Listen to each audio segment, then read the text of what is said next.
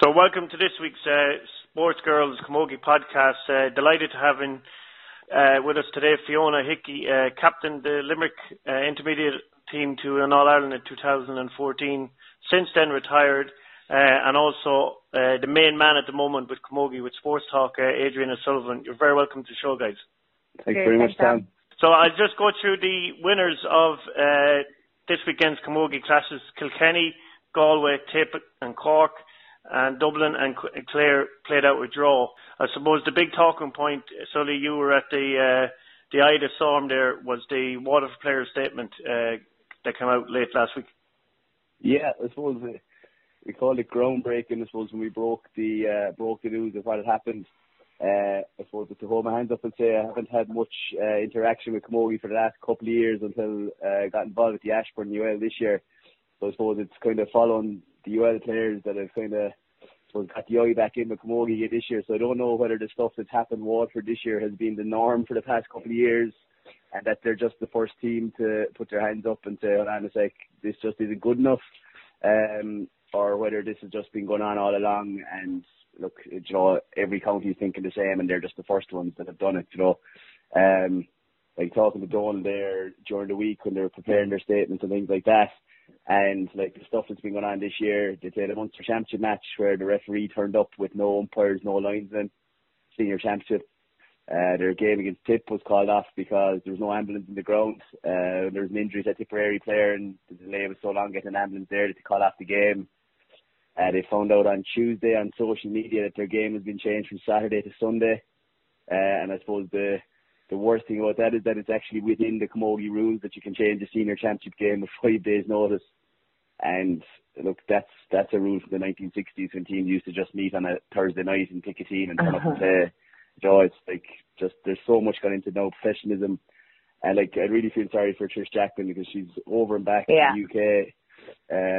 You know, a class player, like what a commitment to be given. She's lecturing over in Lincoln University, had her flight booked home for Sunday morning to be back for work on Monday, and game changed last minute and couldn't play and didn't get to play against Cork today, against the All-Ireland champions, the games you really want to play. And it's just not good enough, Tom. To us, look, Fiona, you probably have more of an insight into me. In fairness, you've been involved longer. You probably just think it's probably run of the middle. This kind of stuff going on. So I don't know what your thoughts on it are. But I don't know. It's actually funny. It's the more, as I said, it's the first year that I haven't been playing in about 10 years. So, like, after stepping away from it, you wouldn't actually notice any of this stuff when you're in it. So I don't know if that's a bad thing, and is that just girls accepting this while you're playing because you're just focused on the end goal, which is, you know, hopefully for any county that's involved in senior camogie is the O'Duffy Cup. But this is the first year that it's really got my blood boiling. Sully, I was interacting with you a bit on Twitter during the week. I just can't fathom it, like, and I don't know how it never affected me before. I suppose you're just so involved in your county, you're giving everything to your county, and like you were talking about Trish Jackman there, like what an immeasurable asset to any team. And it was funny, herself and Anya Ling, I played a bit of Ashbourne with Anya back in the day, but the two girls have been over in England. Yeah, I just said Trish is in Lincoln, and she is lecturing over there. And Anya Ling, I'm not sure, I think she was in Liverpool for a while, but there were two girls. I suppose we've had many classes with Waterford between intermediate and senior over the last few years, and there were two girls I'd always look for on Twitter at the start of the year. Are they playing this year? Are they playing this year? You know, because they're such good assets to any team, and I think it's a credit to the Waterford setup at the moment that Trish and Anya have both committed for this year. Now they've great success already with golf here at the start of the year as well in the club intermediate All-Ireland final, but the commitment has gone so unrewarded after this weekend.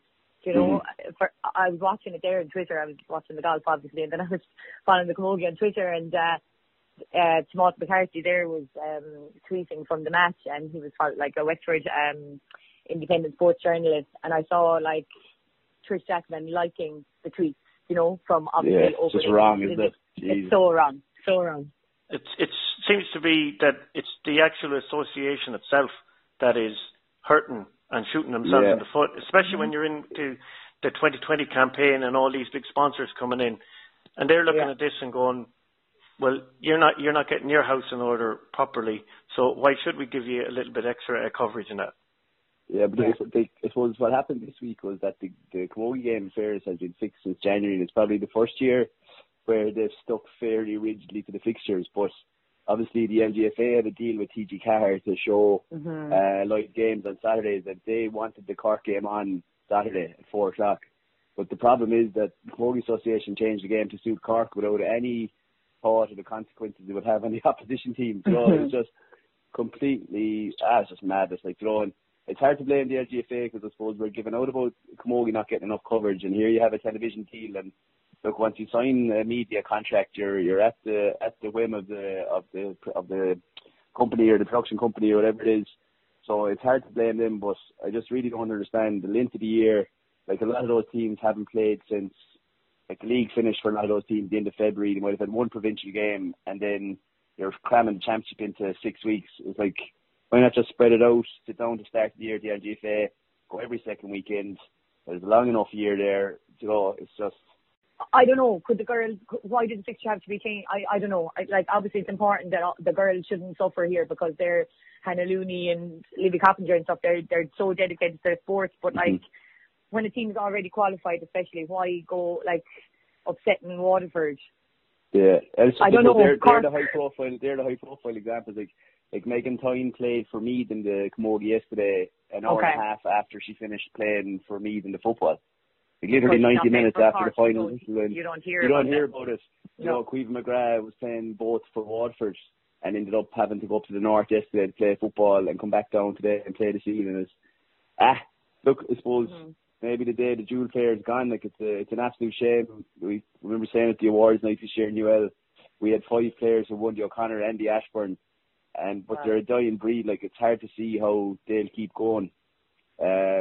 Purely from an administrative point of view, like, physically, games doesn't really wreck you. Like, it's overtraining, it's training loads. You get away with playing games as long as you manage your recovery properly. But it just seems from a logistics point of view that, look, the Jewel players are going to die, and it's a crying shame because the likes of Hannah Looney, Libby Coppinger, with Limerick, Rebecca Devine, Eve Ryan, Oisin Ambrose, Megan Tyne in Meath, all these players, Caoimhe McGrath in Waterford, all incredible athletes, real leaders as well, and it'd be such a shame if one of the sports had to miss out on having people like those involved in their setups, you know. And on that note, I know that Rebecca DeLee did not travel up to play that match in the north today. I mean, 2 of the girls did, but Rebecca just was finding things very, very difficult to keep everything jugged in, and she was one of your 5 players who won both an O'Connor Cup and an Ashburn Cup as well, so it kind of maybe it's taking the toll on her now, you know. Yeah, that has to, it's tough going. But, yeah. And just on your retirement, Fiona, how is I know you probably get the normal questions like how are you missing retirement, but from what we've been hearing lately, how is your body since retirement? Are you having any after effects of playing inter-county for so long? Well, I'm laughing now here because the girls know this as well. I never once said I was retired. And so that's when social media and the media can take over sometimes. You hardly dropped for you, eh? Ask Declan Nash about this one. I had a bad injury at the start of last summer, which I thought had Limerick gone on to qualify for the quarterfinals, which they have done this year, thankfully, and delighted for the girls that I thought I might have been able to recuperate from, but it turns out it was until the start of even this summer that I was still recuperating from that, and kind of finding the body all right again now, but would have a bit of pain now in both knees at this stage, and I was always wondering, I was like, well, geez, when are my knees going to get better? But I now think I'm 32 years old. I think this just could be my knees now. So, no, it's less demands on the body, definitely. And I had a lot of change this year. I moved jobs, and so I'm teaching back in Limerick now as well. And as a result, I had less hours this year, so I had to take on a lot of grinds.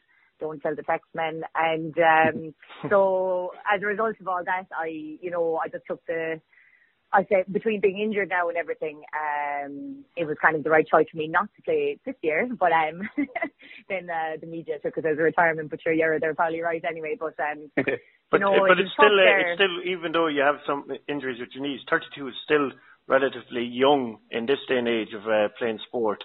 Was it the knees that made you retire, or was there another injury?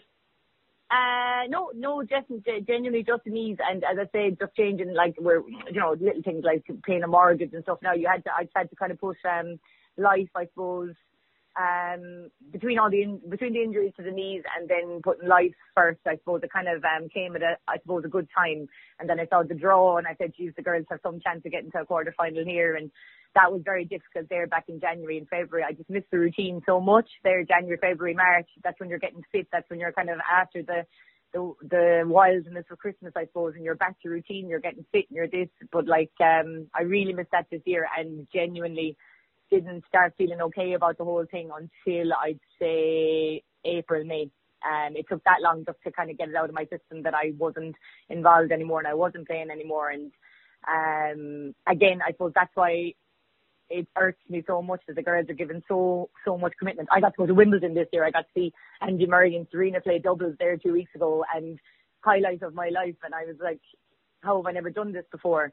But because it's always smack bang in the middle of championship, and you wouldn't dare leave the country during all of that, and it's just the commitment the girls give. And then the likes of Trish Jack meant to be told, actually, this game has been changed. You'll actually, no point in you coming home this weekend, and to be her sitting over there in England watching tweets come in about a championship fixture, it's just disgraceful. In this day and age, how do you feel about the whole social media, and it's kind of raised the profile of the sport in general? If you're a sports star, you have Instagram followers and your Facebook followers and Twitter followers. How do you find stepping away? Do you kind of miss that element from it? Oh, not at all. And I think the social media has been just amazing for Camogie and the promotion of it. There's Darrow Cahur there, he does really good articles for the Camogie Association, to be fair to him, and the streaming of games. The last day, again, a Wimbledon fanatic here, and we actually had a challenge match that evening, the day that Limerick were playing Galway. So we had a challenge match, Wimbledon was on.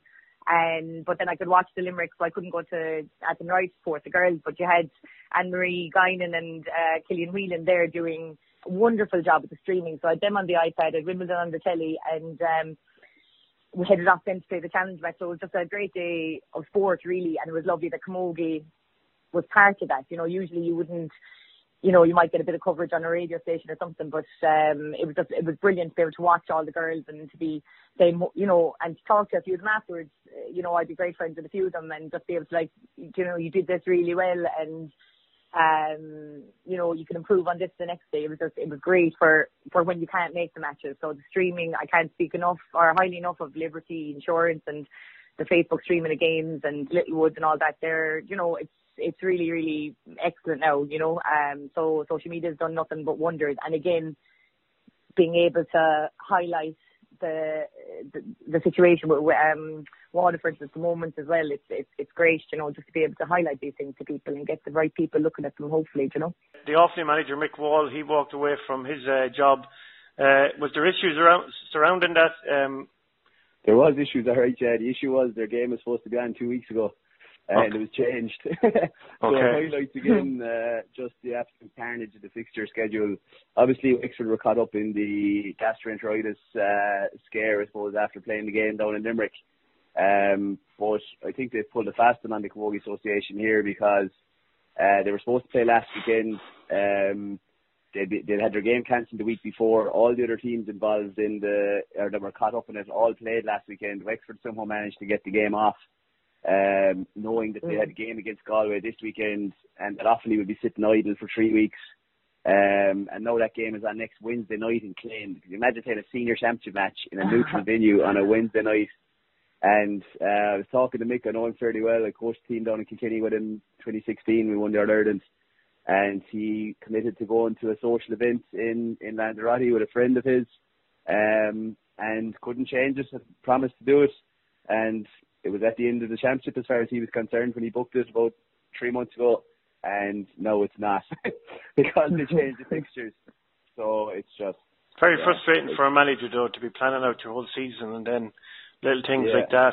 And especially if you're trying to motivate players and build them towards a certain date that you want them to perform, and then it's just thrown up in the air.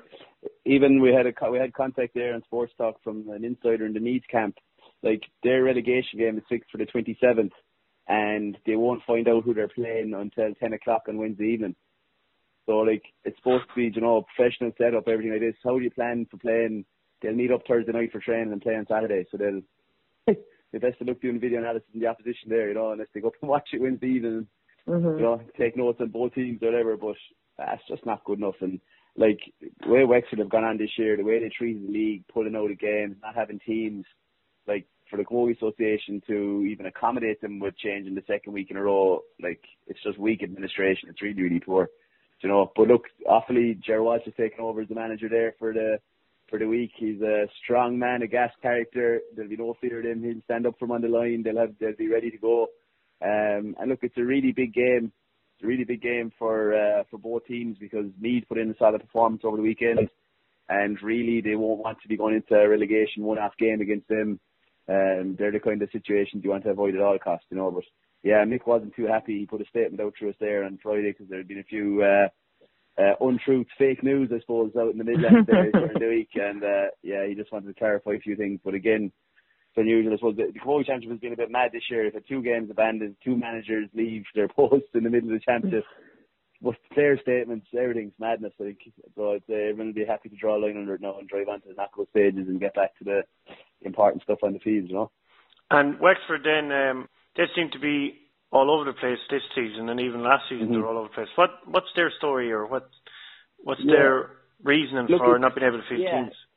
Look, we discussed this before on the podcast. Like, there's a lot of things going on there in Wexford. Like, I suppose we would have played them in 2015. They were probably right at the end of their powers, of the real good teams they had. They still had Kate Kelly, they still had Ursula Jacob, they still had the Sinnets, Lacey's, and they lost all these, Mags Darcy. Like, they lost all those at the same time. And like, we'd have been involved in underage camogie coming up like that. We'd have always given Wexford trimmings and challenge matches and stuff like that. So, like, a bit like the Offaly Hurlers, their player development, they've nothing really coming through. Even when you're playing Ashbourne there's very few Wexford players playing Ashbourne, like the Chloe Fox with UCD, and Danielle Ling playing with WIT, and that's about it, really. So I think, okay, it was a complete shambles this year, but it's been coming for a long, long time from a development point of view.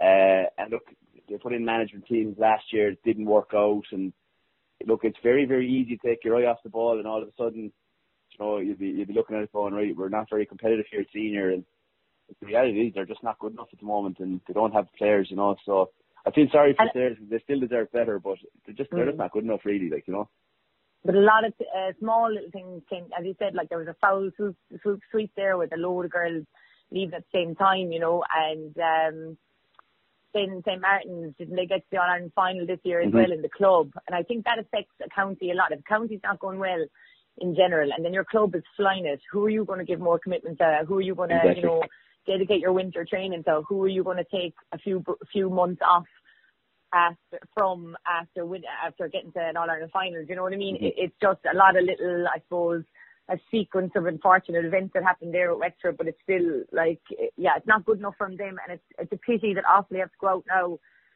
and after putting in so much hard work all year that they've faced a Wexford team for relegation who could pull players from you don't know where. They seem to be having different panels every week as well. I've been noticing that. Players coming on some weeks and players not being even mentioned in the panel the next week. It's just, I don't know, it's not really like, Jesus, they, by any, if they went out and beat Offaly during the week now, and, I don't know, it just wouldn't be fair. I don't know, it's there should be some repercussions there. And as you said, a fast one definitely pulled there to get 2 weekends off in a row when Limerick had to go out and play that match the following weekend. Do you know what I mean? It's not right.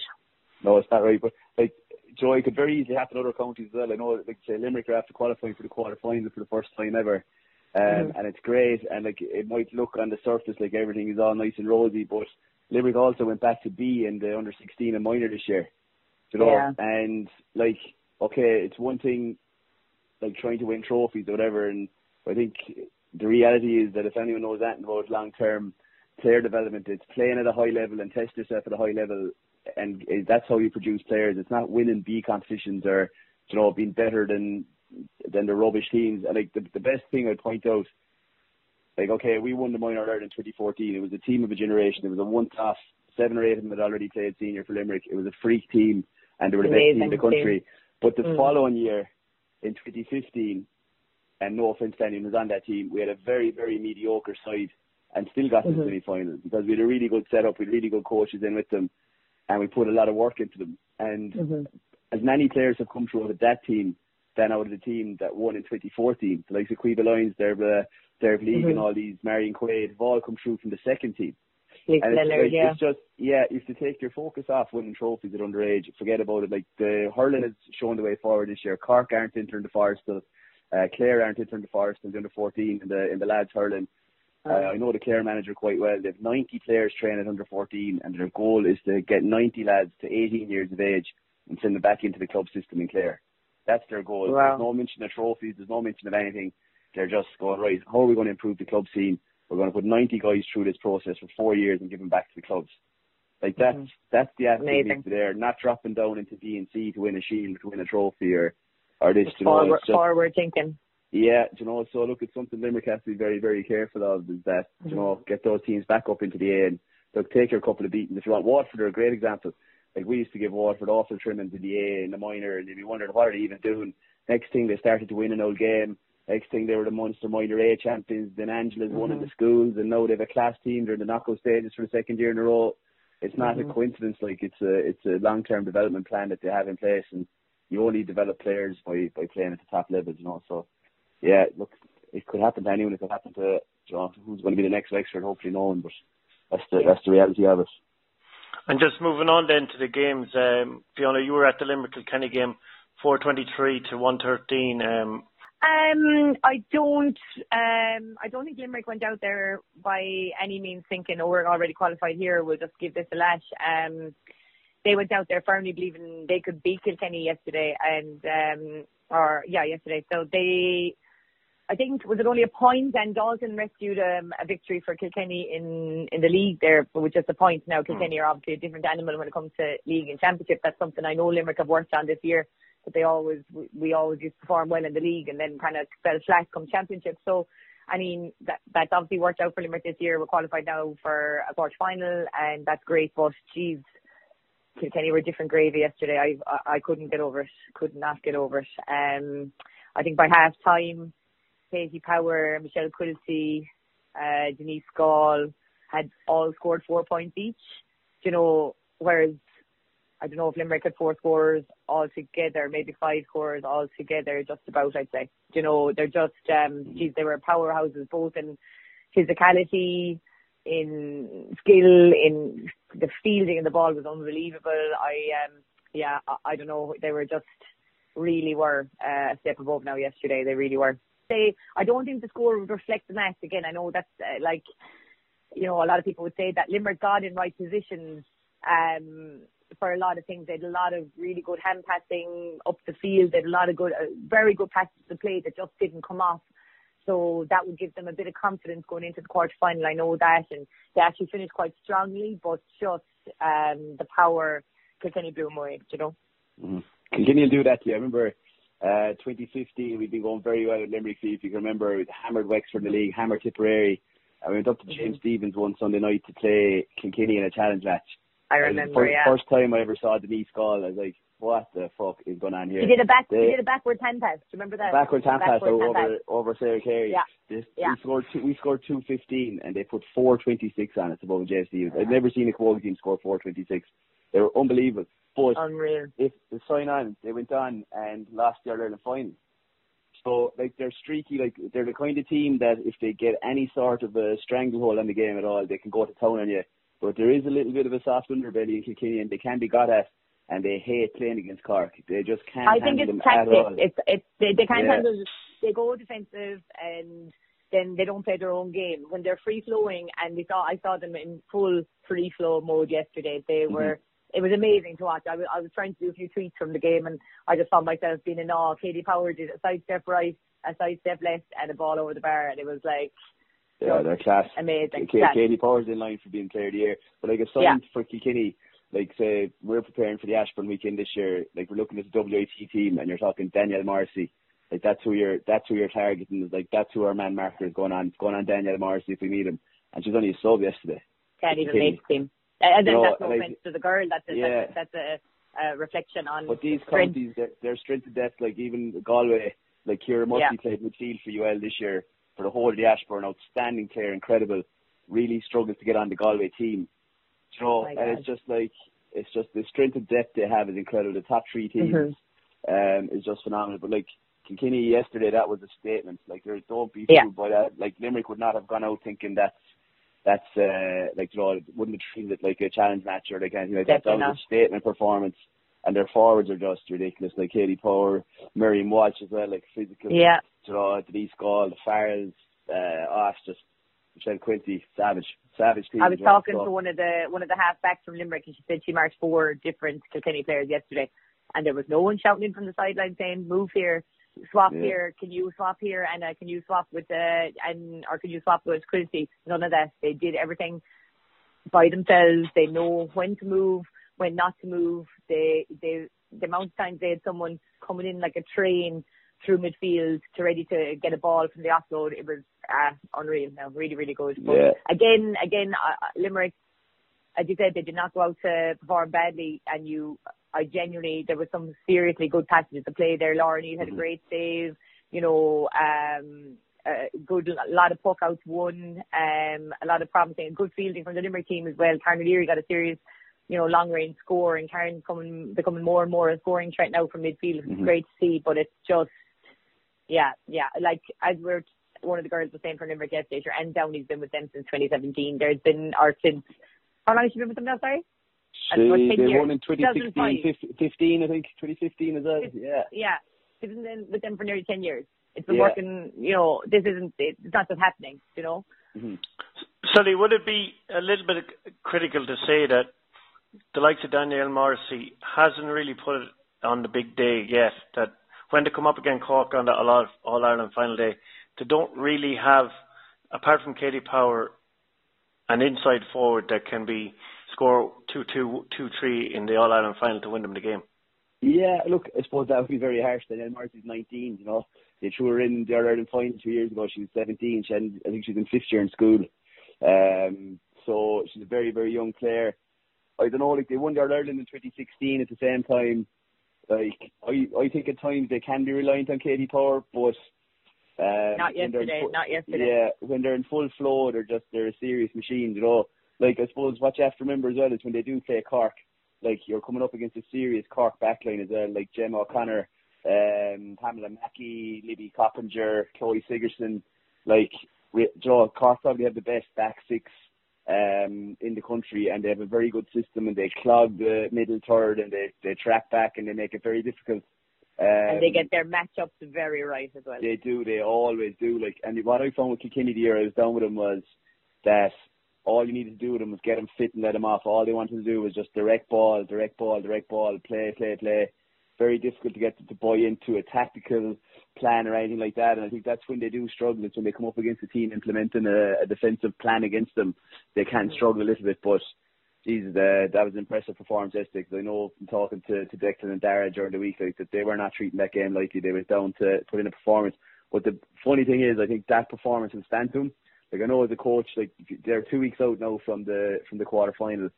For the next 10 days, they'll be trying to replicate championship intensity in training. But, like, they got shown exactly what it was on Saturday, and they'll know that they have to try and reach. Whereas if you flip on to the Meath Tip game, Meath went out with 8 of their starting team only, and were probably cocky enough to think they could win handy, or tipped it, probably cocky enough to think they could win without them. Ended up having to empty the tank at the end, put non-caught the van and all these to try and win the game. And now what do they do? Like, they've been 3 weeks without a serious game, and I think that was a highly questionable decision from Niamh Lillis yesterday to do what she did. No offence to them, but they're not Kilkenny. They're not Cork. No. They can't afford to take out 8 players out of their team. They took out Karen Kennedy, Megan Ryan, caught the van. Like, the 3 of their best players, Caoimhe Burke, savage goalie, and expected to just waltz up into Navan and win handy yesterday, and it didn't happen for them. And now they're going into the quarter-final against Limerick. Limerick, traditionally, have never feared Tipperary. They've always been able for them. And look, I suppose it's one of these things that will be judged in hindsight, won't it? If they win, they'll be told, it was great, the players were fresh. If they lose, serious questions over their decision yesterday to not play those players. Like, the traditional way to do that would be to start strong and empty the bench then if you're going to rest players, but make sure you have the points on the board. So at half time in the Cork Waterford game today, they were finishing third in the group as it stood. You know, so they took a huge risk. If they'd have lost yesterday, they were in serious trouble. You know, so it was a very, very strange decision. But well, look, time will tell. It's easy to judge when you're sitting on the sideline looking in, so they know their panel better than the rest of us. But that's it. I can't imagine any of those girls would have wanted to be on the bench as well. You know, girls are training hard all year, and they just want to beat whatever's in front of them. They want to play whatever's in front of them. They want to beat whatever's in front of them. They're not going to be sitting there thinking, oh yeah, sure, it's only me. You know, that's great. We'll let the other girls have a chance. Not a hope. They want to keep their forwards, position. They know they're coming up to a quarterfinal. Exactly. Forwards especially, like, you know, like the Cottabam. You're on a good streak there. She'd play every day. So you just want to go out and play. And like a very interesting one, Jonathan Lyne went back and played for his club last Sunday in Kerry because he wasn't involved in the match day panel. And he came on today and played Savage for Kerry. Like, I think there's a lot of thinking going around, like coaching. It's gone kind of full circle at the moment that, let's say, a lot of these GPS trackers and load monitoring and all this, that we're gone a little bit soft, that we're restricting players from reaching their peak condition, and because we're looking at numbers too much and looking at data too much, and like, I don't know, I just think that was a questionable decision yesterday. And I know in teams I'm involved in, we value a championship jersey. Like, you don't just hand it out. You know, if you get handed your championship jersey, no matter who the opposition is, you've earned it.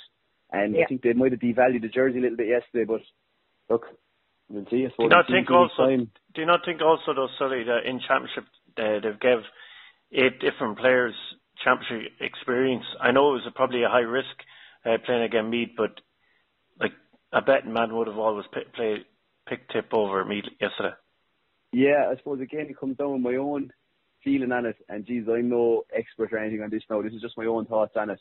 Like, if you put in 7 or 8 new players into a team, you're not giving them championship experience at all, because they're not playing beside the key players. It's very different if you put someone in wing forward for Tip, beside Caught Van and beside Orla Dwyer and beside Mary Ryan, and it's completely different putting her in alongside 4 subs. Because you have to look at 2 things. One, you put them in alongside the better players, they're getting better passes, they're getting better balls, they're getting better support runs. But 2, you put in a load of subs, and that May Fane mentality is there. They're all trying to put their hand up and play for their own jersey. Whereas it's much better, I find, to just put a player in, let's see how they are with 12 or 13 of the starting team around them. And, you know, I just think it's better. Like that game, Meath were winning with 10 minutes to go yesterday. Like, you know, I just think it was a strange decision. But look, who am I to say, you know, but they'll fancy their chances of being in the semi-final. They probably, likewise, with Limerick don't fear Tip don't fear Limerick either. There'll be no fear there. It's going to be a great game. I'm looking forward to it now, in fairness. It will be good. Yeah. And you know what?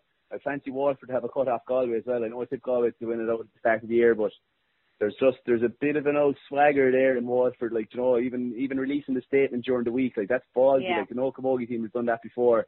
Beck Carton is probably top player in the country at the moment. She's just unstoppable. I think she got nearly all Waterford scores again today. They've Annie Fitzgerald, you know, Shona Curran is back there in the heart of the defence. Fiona Morrissey's back. Trish Chapman is back. Yeah, they have physicality, Niamh Rockett, they have pace.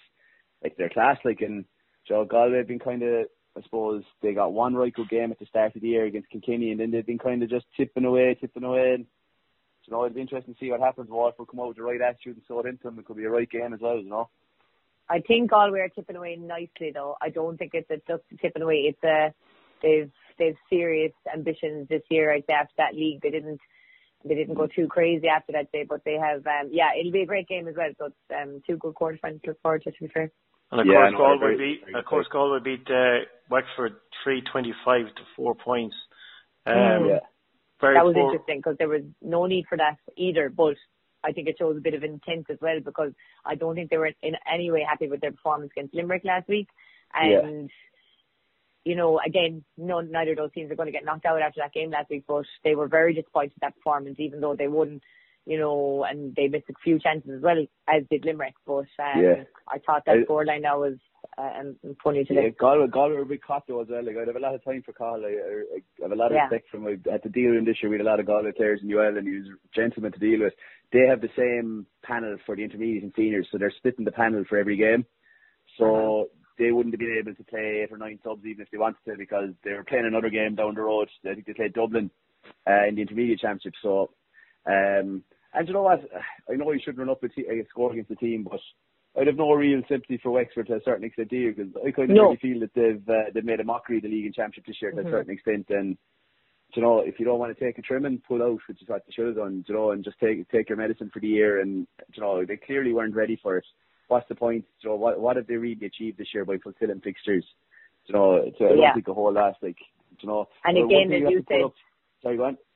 Again, as you said, Galway are, you know, they're putting their hands up. Those girls want to make the quarterfinal squad. They want to make the quarterfinal starting team. So that, again, you had to put up a good score to do that. Like, yeah, like, well, we were at the Offaly game, Tom, and like Ailish O'Reilly is as good as you'll ever see. Top class player. But one thing I have to call out, Molly Dunn was on Twitter and she was talking about the gaps in the Galway Wexford game and the gap in the Kilkenny Limerick game, that it was worrying for Camogie. Like, I just have to put her up on that, because there's a huge difference between what Limerick did going down to Kilkenny. Like, Limerick have been in the league semi-final this year, have put in serious work in the background. Like, everything is top class. Their physio, gym, nutrition, everything like that. It's a serious setup. The morale in the camp is high. Like, Kilkenny can do that to anyone. And then the difference that between Wexford and their shambles of a setup and taking a trimming from Galway are two completely different things. So I don't think it's fair for Molly to have cited, I suppose, Limerick and Wexford in the same breath, because you're talking about two completely different scenarios there, really. So, you know, just to highlight that as well. Mm-hmm. And then moving on to Dublin versus Clare, a draw 4-5 to 2-11. Both played a sweeper all year. Frank Brown's first year in charge of Dublin, David Hurley there, of course, beforehand, didn't really push on. No, and they haven't pushed on since 2017, really. Like, I think, talked to a lot of people around the game. 2017, they got to Ireland semi-final. It was unprecedented. And the feeling was that they were happy enough. They went out, played real negative against Galway, made no attempt to win the game. And psychologically, it seems they haven't really recovered from that. They were very poor last year. Like, they scored 4-5. Okay, they got 4 goals. They hit 3-1 in 10 minutes after half time. Other than that, they scored 1-4 in 50 minutes playing a sweeper. And, like, I don't know Frank from Adam. I know he's involved in ladies football and stuff like that. But, like, how do you sit down in October with these players and go, okay, that was a good year? It wasn't a good year. You played a sweeper for the whole year. You couldn't score. You lost every game. But you beat Meath, fair play. You drew with Clare in a dead rubber. Like, what's the point of that? Like, I really don't understand it. Like, you know, I just genuinely baffled by it, because they have decent players. Like, you come across them in the Ashburn there, you know, like Sinead Wilde and these, and Maher, and, you know, Alex Griffin, and like, they're really good players. It's just like, what's the point? I bet you any money when that Dublin squad goes back next year, if they have 31 or 2 in the panel, there'll be 7 or 8 of them that won't bother coming back. Because, like, there has to be enjoyment in it. And where's the enjoyment in going out and just basically your manager telling you that you're not good enough and that we're just going to try and keep the score down every day? Because that's basically what they were doing. You know, It's just, I don't know, I just don't get it, really, to be honest. It's just a strange one. And look, Clare were kind of the same.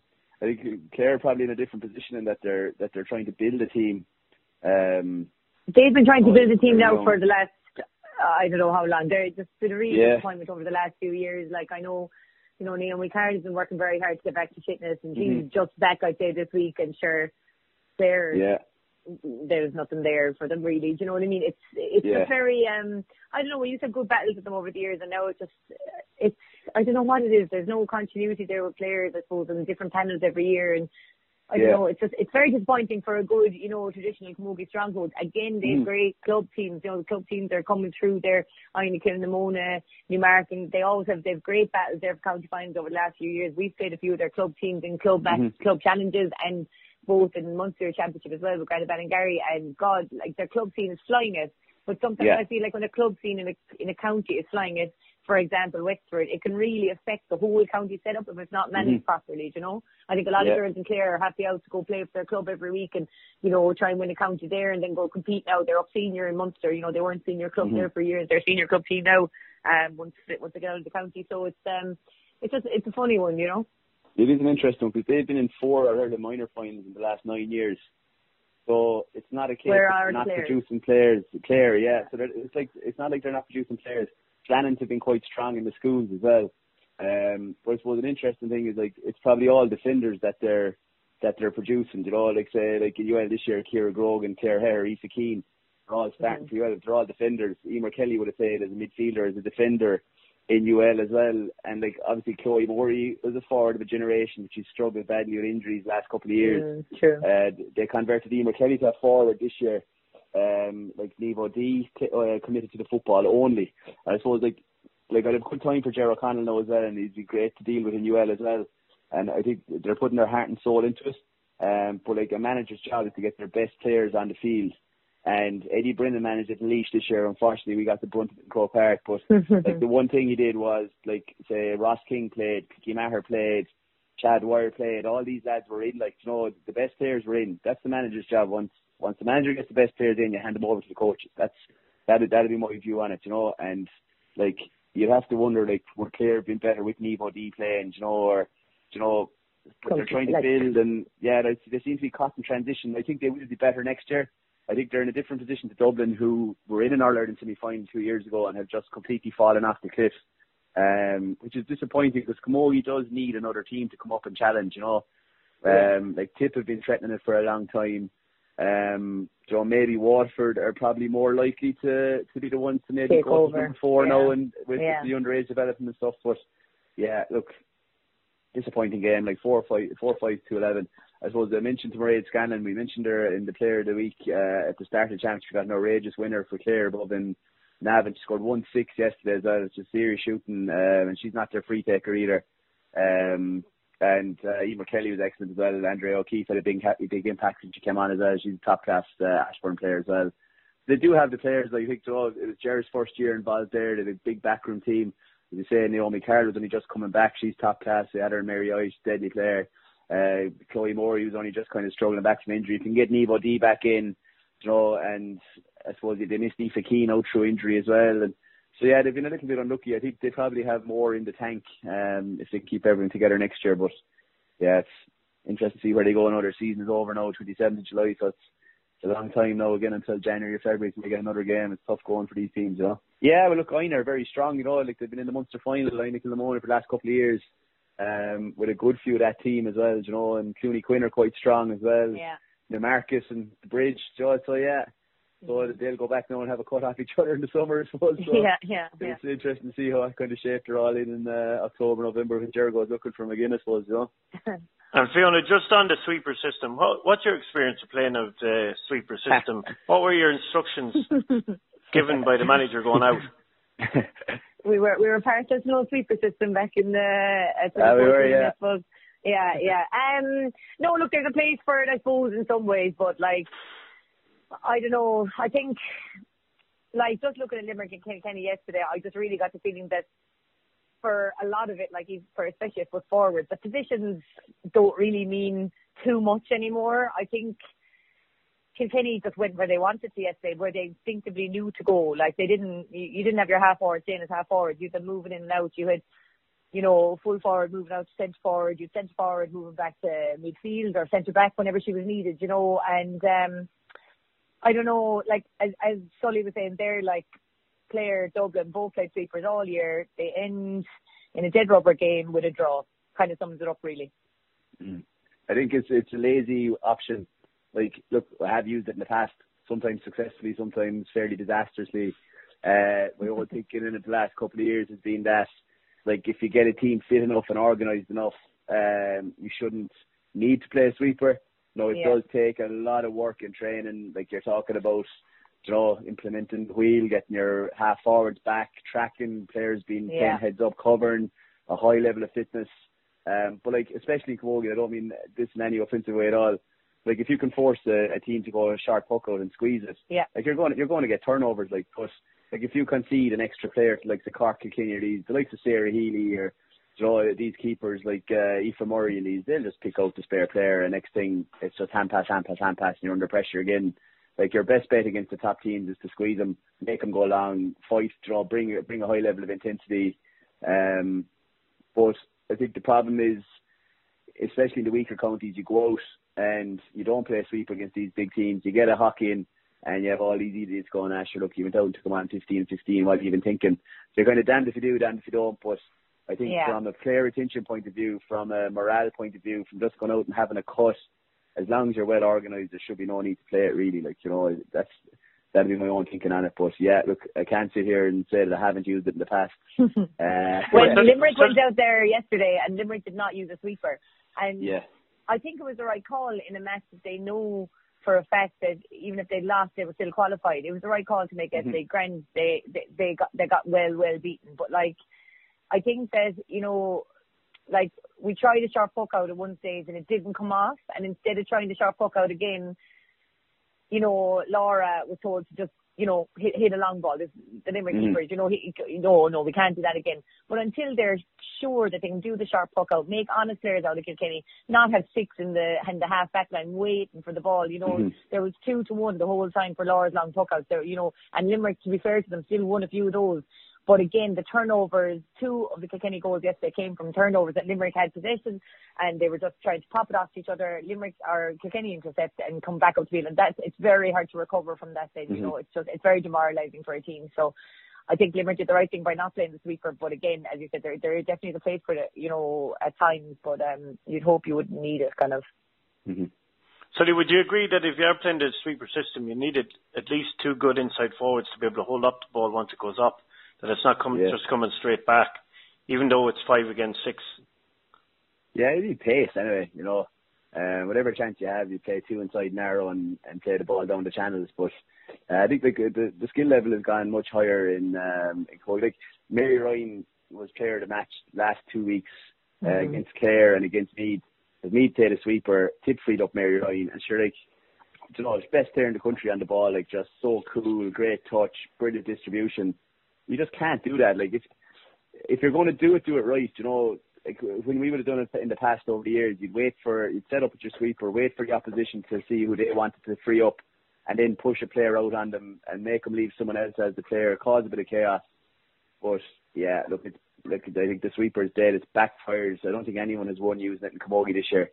It's completely backfired. Like what you will see if we look ahead to the quarterfinals, like you've Waterford, Galway, Tip, Limerick.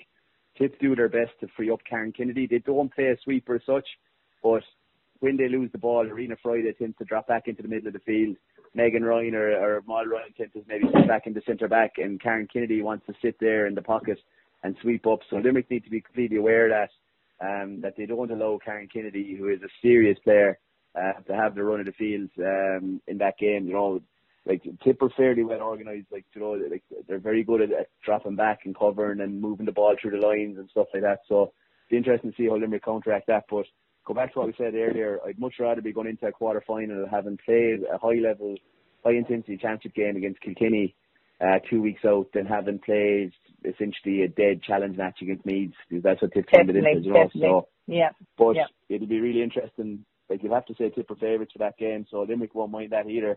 Be waiting in the long grass there. Sheila Moynihan says they'll be ready to pounce, so it'll be really interesting games. I think they're fixed for third on the 3rd of August, so very interesting to see.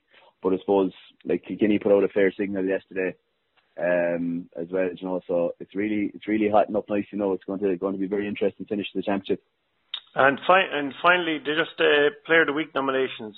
Sully, who have you in mind for that? I suppose. Yeah, like the standout ones really, I suppose Denise Gall in the Kilkenny game, by all accounts, absolutely outstanding. 4 points in play in the first half. I think she finished up at 1, 6 or 7. And the other performance that really stood out, Orla Cronin and Beth Carton pretty much had a one-on-one battle today in the Cork Waterford game, but don't have much information on that. But Mairead Scanlon scored 1-6. I suppose we nominated her for Player of the Week as well for her performance in the first round, and I suppose Denise Gall is more than likely going to put her hand up again at some stage in the championship for a nomination again. So because their season is over and hitting 1-6 in the championship is a serious return, they could have to give the Player of the Week to Mairead Scanlon from Clare this week. And Fiona, just on the Player of the Week nominations, obviously you've heard about the trip to New York for the All-Stars. Are you going to try to get yourself on the plane somewhere? I'd say even if I'd been playing this year, Tom, I probably wouldn't have had much chance of getting onto the old plane to New York, but I'd be very hopeful that a few of our players would this year.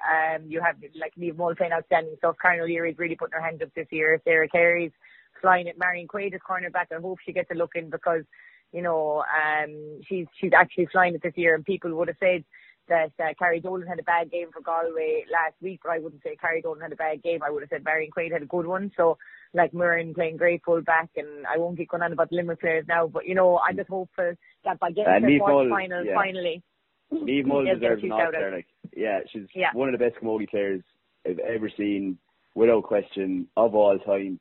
And it's just unfortunate that the All-Stars are usually selected on the knockout games. Between herself now and Gary, if the two of them never got an All-Star, it'd be an awful thing. Remind the All-Stars, if they have kids, they better be playing the green jersey. They remind the All-Stars they're going to produce some serious athletes. It's bad enough that Claire Mull is above in Dublin with Sean Cronin's kids, and they'll be talking about Leinster or Dublin or someone. That's bad serious enough. Breeding we've already missed out on those in Limerick, so if we miss out on the young Brennan, we have to throw on the green jersey. But just an interesting point to finish up on the All-Stars. Like, Beth Carton won an All-Star last year. She's been the outstanding player this year.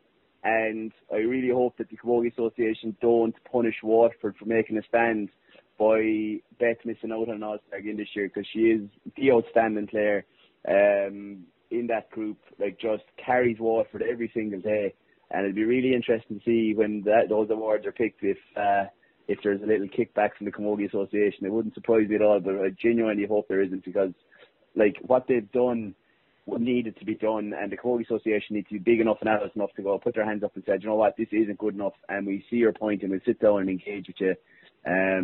But by experience in the past, that it's more likely to be some sort of petty retaliation, like the missing out on an All-Star award or nominations and stuff like that. So hopefully that would be a shambles, because they definitely have 3 or 4 girls sticking their hands up there for nominations. They do. And like, again, you were giving out earlier about, let's get over all the drama now. Let's get on to the quarterfinal, semi-final stage. I think bring on the drama. Let's talk about what's going on. Let's talk about the gossip. That's what people are interested in. The same in any sport. People are interested. Yeah. You have people giving out about Megan Rapinoe from the United States because she's doing dances when she's, being seen out and about. If you had Cristiano Ronaldo doing that, everyone would think he's an absolute legend. If this was going on in hurling, the amount of people that would be standing up saying this is a disgrace, but because it's Camogie, so many people don't even know what's going on. I mean, Josh Prey, I hope people have watched that YouTube clip there of him talking about Kamaji, do you know what I mean? He's doing more for the Camogie Association than they're doing for themselves, you know what I mean? So I think, any press, you don't want bad press, but you do want to get the issues out there. So I don't think I'm very impressed by Waterford for making that statement. And, let's keep that kind of momentum going now, because, the things haven't been good enough, and the girls who've been putting in so much commitment do deserve better than this. Sorry, just back to that statement for a minute. It wasn't that cutting on the Camogie Association. It seemed from reading it to be very well put together and obliging, if anything, to the Camogie Association. You only saw the one that was released, so obviously, Tom, did you? You didn't see the first draft. But I suppose it's going back to Fiona's point there. Like, sport is about the narrative, right? So, like, to give you an example, I went to see Shamrock Rovers game on Thursday night, right? About 6 months ago, I stumbled across the League of Ireland podcast that I just stuck on one day, nothing else to listen to. Really liked the 2 guys presenting it, Danny McDonald and Johnny Ward. Next thing, you're listening to these guys every week, just talking about the different players in the league, talking about different players. You start to build up that affinity with them. You almost feel that you know them. I was in Dublin for work last Thursday. Shamrock Rovers were playing. Went in to see them. Jack Byrne, all these guys, ex-Man City. You know their background. And straight away, you've been interested, right? I don't really like soccer, to be straight up. I've no real that interest in it. But it's about the narrative. It's about the people that are involved. And it's the same in the Women's World Cup. You watch England because Phil Neville is the manager, or, you watch America because Rapinoe is controversial. And, again, no real interest in soccer, but it's not necessarily about the actual sport. It's about the narrative, and it's about knowing the characters, and that's what gives you the interest in it. That's why you follow your county team, whether they're winning or losing, because you know these guys, and you know them inside out, you know them since they're kids. I think this controversy, in inverted commas, has put maybe Waterford maybe more in the public eye, and has put Camogie more in the public eye. And maybe when that game is on RTE in 2 weeks' time, that if people are flicking through the skybox and they see that Waterford are playing Camogie, they might be more inclined to sit down and watch it, because they go, they're the guys who stood up for themselves, or, there's Beth Carter, or there's Trish Jackman who missed out in the game because she's lecturing in the UK or whatever. So you have that bit of an affinity with it, and that bit of a connection with it. And it's not necessarily to do with the spectacle or the actual sport itself. It's about the characters and how you feel towards them and your connection with them. So, like, it'll be very interesting to see whether it has had a positive impact on the team. But one thing I said to Donald was, like, he can be sure that group are going to die with their boots on. Whatever stage of the championship they go out with, like, they have a character and a bit of spirit and a bit of leadership about them. And, like, they were willing to back their manager with that statement. I think it shows they have a tight-knit group, and it shows the job he has done with them to really bring them from nowhere. Like, I guess they were a joke, like, for years. You'd be hoping to get them in the championship. You just batter them and move on. And, like, what they've done there is unbelievable. So, like, hats off to them in that respect. Nothing is dangerous as a group of girls with a point to prove either. Yeah, that's 100%, you know. And, like, I tell you, Cahill, Murray, we want to be listening to this. If they take their eye off the ball there, it'll be a major mistake, you know. And, like, I do actually feel sorry for them because they were 5 points up against Tip in the game that was abandoned. It was really unfortunate. Like, the difference between winning that game, like, they'd have been playing Limerick in the quarter-final. That's a 50-50 game. Limerick-Waterford's a 50-50 game, and Tip would have been playing Galway. Whereas now they're going to go in as serious underdogs, and it's like little things that can turn a season like that, you know. I do believe there was a few conspiracy theories going around that about rules as well. I know, you know, obviously it was a serious injury, but there's a rule that if it goes over a certain length of time, that the match has to be postponed or whatever. 15, so there was 15 minutes, because there was chaos there in Kinnegad there a couple of weeks ago. An Antrim player got injured, and there was an assessor in the crowd from the Camogie Association, and they went over 15 minutes. Both teams wanted to play on. Antrim didn't want to have to come all the way back down to Westmeath. The ref, Colin McAllister, come up from Cork. He was like, I'm after coming from Cork. There's only 20 minutes left. Everyone wanted to play on. The Camogie Association said no. So, yeah, that rule is definitely there. You can't really speculate on these things. No, the player was injured, and look, you have to take it face value. They did the right thing, definitely. Yeah, obviously, manager is gone in the meantime. There's new management in. You could draw all sorts of conclusions. You could. But you can't either because it's not there. Yeah, exactly. So, but yeah, look, it'd be very interesting now. I think we're heading down there, Tom, actually, on the 3rd to do a bit of work down there. We are, yeah. So really looking forward to it now, and the championship's about to kick off. So, but it's great to see Niamh Mulcahy get her chance on the television. So great to see Beth Carton again, Caught the Van. Like, these are absolute icons of the game. You know, it's just, they're so good. They're so professional. They're so athletic. Like, Orla Dwyer will be playing. She's going off to Australia playing Aussie rules. You know, these players, like, it's just, There's serious stories behind all these girls, you know what I mean? I think they need to be told. And I think a big thing as well, and I will stop talking after this, I swear, Tom, but a lot of the GA players, the fellas lend into these cushy, I mean, they deserve them, I suppose, to a certain extent, but they lend into these, if you're not a teacher or you're not a student, you inevitably work in a bank and you have this job where you can kind of come and go as you please, and you might visit schools, and you know, it's great for them that the bank really kind of accommodate them. But I just don't think you have that in Camogie. Sarah Carey there works as, you know, she went back after having Nikki.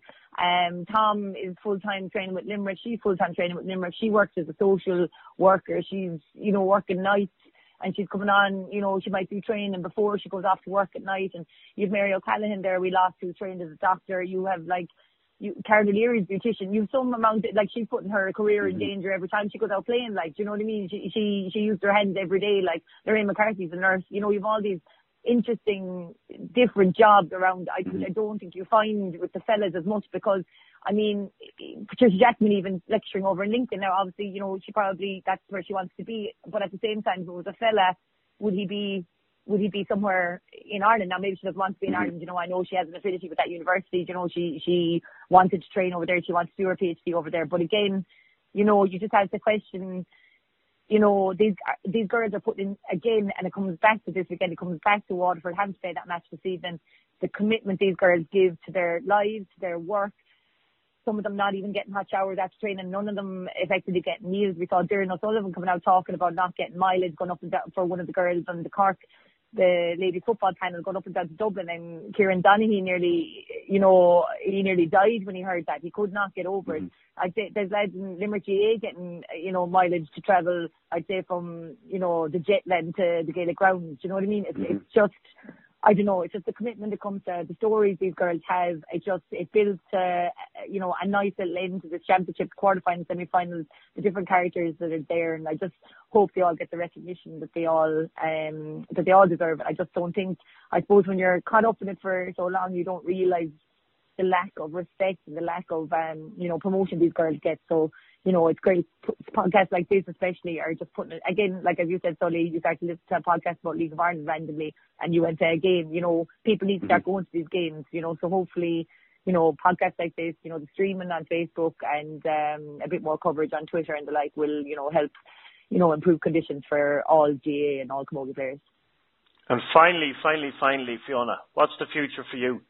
Are you going to go back next year? Are you going to try to get your knees fixed? Or? Oh, no, sure, I'm retired. No, I'm joking. That's official stuff. We have an exclusive that you're coming out of retirement. Pending two new knees. Yeah, exactly. And my mum works in the hospital in Croom there, in Orthopedic Hospital, so I said she could look after me. No, I'm really enjoying for the first time in years just playing club. You'd forget how much crack you'd have with the girls, and I suppose, I'm really, really enjoying that now. And you kind of, again, county girls do miss out on that with their clubs. We haven't seen a few of the county girls for, a long time now. And, it's all well and good playing county, but then when it comes to the winter, you mightn't see those girls until, next January, February, whereas these are the girls you meet in the shop, the girls you meet in, at mess or going to, like, the pub, I suppose, even, these are the girls you'd be with for the winter. So I'm really enjoying playing with, like, my childhood heroes, Vera Sheehan. She thinks she's the same age as me, but we won't let her away with that. And, we've made Nash and all these girls who are just, heroes. And I'm just really enjoying playing with even the nice mix of young ones and old ones, I suppose. It's, and I'm smack bang in the middle of those two. So it's great. I'm really enjoying club at the moment anyway. So, long may it last. So if Limerick beat Tipperary in a couple of weeks' time, you won't be getting the itch to just walk by the manager and just maybe show him that you're still okay. If Laura Neal has anything to do with it, I'd say I'd be back in. She keeps pestering me after any tweet I make. She's been very funny about it, but I appreciate the sentiment, but no, I wouldn't do that to any team. The girls have put in so much commitment all year. No one could walk back in now at this stage, but the girls, I'm so proud of them, and it's taken, I suppose, until, as I said, about 2 or 3 months ago to get over not playing anymore. So that, again, you might do another further podcast on that at some stage, Sully and Tom, about the support. I know you did one during the week. You did a blog during the week about, the mind and coaches' mental health, but there's a lot to be said for ex-players' mental health as well. I think they're in the dark months in the winter, Yeah, definitely. I think the GPA are very much focused on it. They were up in Westmeath with us about trying to get guys to focus on what happens when you're finished. There's guys there like Tommy Doyle and these lads will openly admit, they're 24, 25, tipping along, as you say, in the soft job, but then kind of realising, hold on, I already want to do this for another 10 years. And getting a support network in place to maybe go back to education or I suppose try and transition. But it is tough. Like when you put your heart and soul into everything you say, you're with a group there, and next thing it's not there anymore, and you've no choice to be going to, and you don't have 30 people that are basically your best mates for 10 years, and the next thing it's all whipped out from under your feet. And if I know the WGPA is a bit more in its infancy than the GPA, but they do work closely together. But I think it's a very valid point there. Is like it's just you just end, it's just gone, and I suppose in your own case there, like you get injured. You're thinking you come back next year, you don't come back, and all of a sudden you turn around and it's not there anymore. And that happens all over the country. So managing that transition is very difficult. I suppose in UL now in the Ashbourne, like Sheila, who retired, Sheila Moynihan, she's in coaching with us, and she's got heavily involved on that side of it. Van and Niamh Ryan are in coaching with us as well, so they're kind of already maybe have an eye to the playing career being over and probably going on into management and coaching and stuff like that as well. So, it's probably an avenue that maybe more male players think about than female players. And there's a great thrill in the coaching and in the managing. It's not the same as playing. There's nothing quite the same as it, but it's still great. You get great enjoyment out of being involved with a group and seeing them improve and winning together, losing together. So it's maybe something that maybe the WGPA and Camogie Association should maybe encourage more players to maybe look at doing coaching courses and get involved, because there will be opportunities out there just to put hands up and ask, But that's definitely something. Yeah, managing that transition is difficult. Sheila sent me a very poignant Snapchat there, and you kind of forget like that Sheila like was such a huge, like, would she get on the team of the century or something there for Limerick, like player, like amazing player, amazing commitment. Still, you know, like she went to Australia for a year, but she's back now and she's given 100% commitment to the Limerick Camogie side, and she's been an invaluable resource to Laura Neal. But she sent me a Snapchat there just before the first round of the championship. And it was a picture of the girls training sent to me, and I suppose maybe one or two others who weren't playing anymore. And all she said was they don't know how lucky they are, and that just really hit home with me, you know, and how much Sheila felt, how much she was feeling as well. So like I suppose it's tough, you know. Yeah, no, like it's one thing we always try to say to young players. It's kind of, especially the 22, 23-year-olds. You know, look, the temptations are there. You're kind of you're a man about town, or you have a bit of a profile. You're the county guy, and you're this and you're that. You know. Have a look at yourself, you know, like show you the 33 or 34-year-old self. So, you know, maybe I should have put that on hold for 4 or 5 years, and it's plenty of time now to be going on holidays and going wherever I want to go and stuff like that. It's such a small window, and I think some guys don't realise how lucky they are to have the opportunity. I think the girls are actually more appreciative of it. I find, like, kind of, like, especially in ULT Ashbourne, just the drive that's there. I suppose because we're pulling players from counties that maybe traditionally don't win anything. The realisation that there's a small window there to kind of collect the medals and put it in is there. But it's definitely something you have to enjoy your career. So it's kind of, there's two things you mentioned there now that are very valuable. It's kind of making sure you maximise your career while you have it, but being ready for it to finish as well. It's kind of two very important things, you know.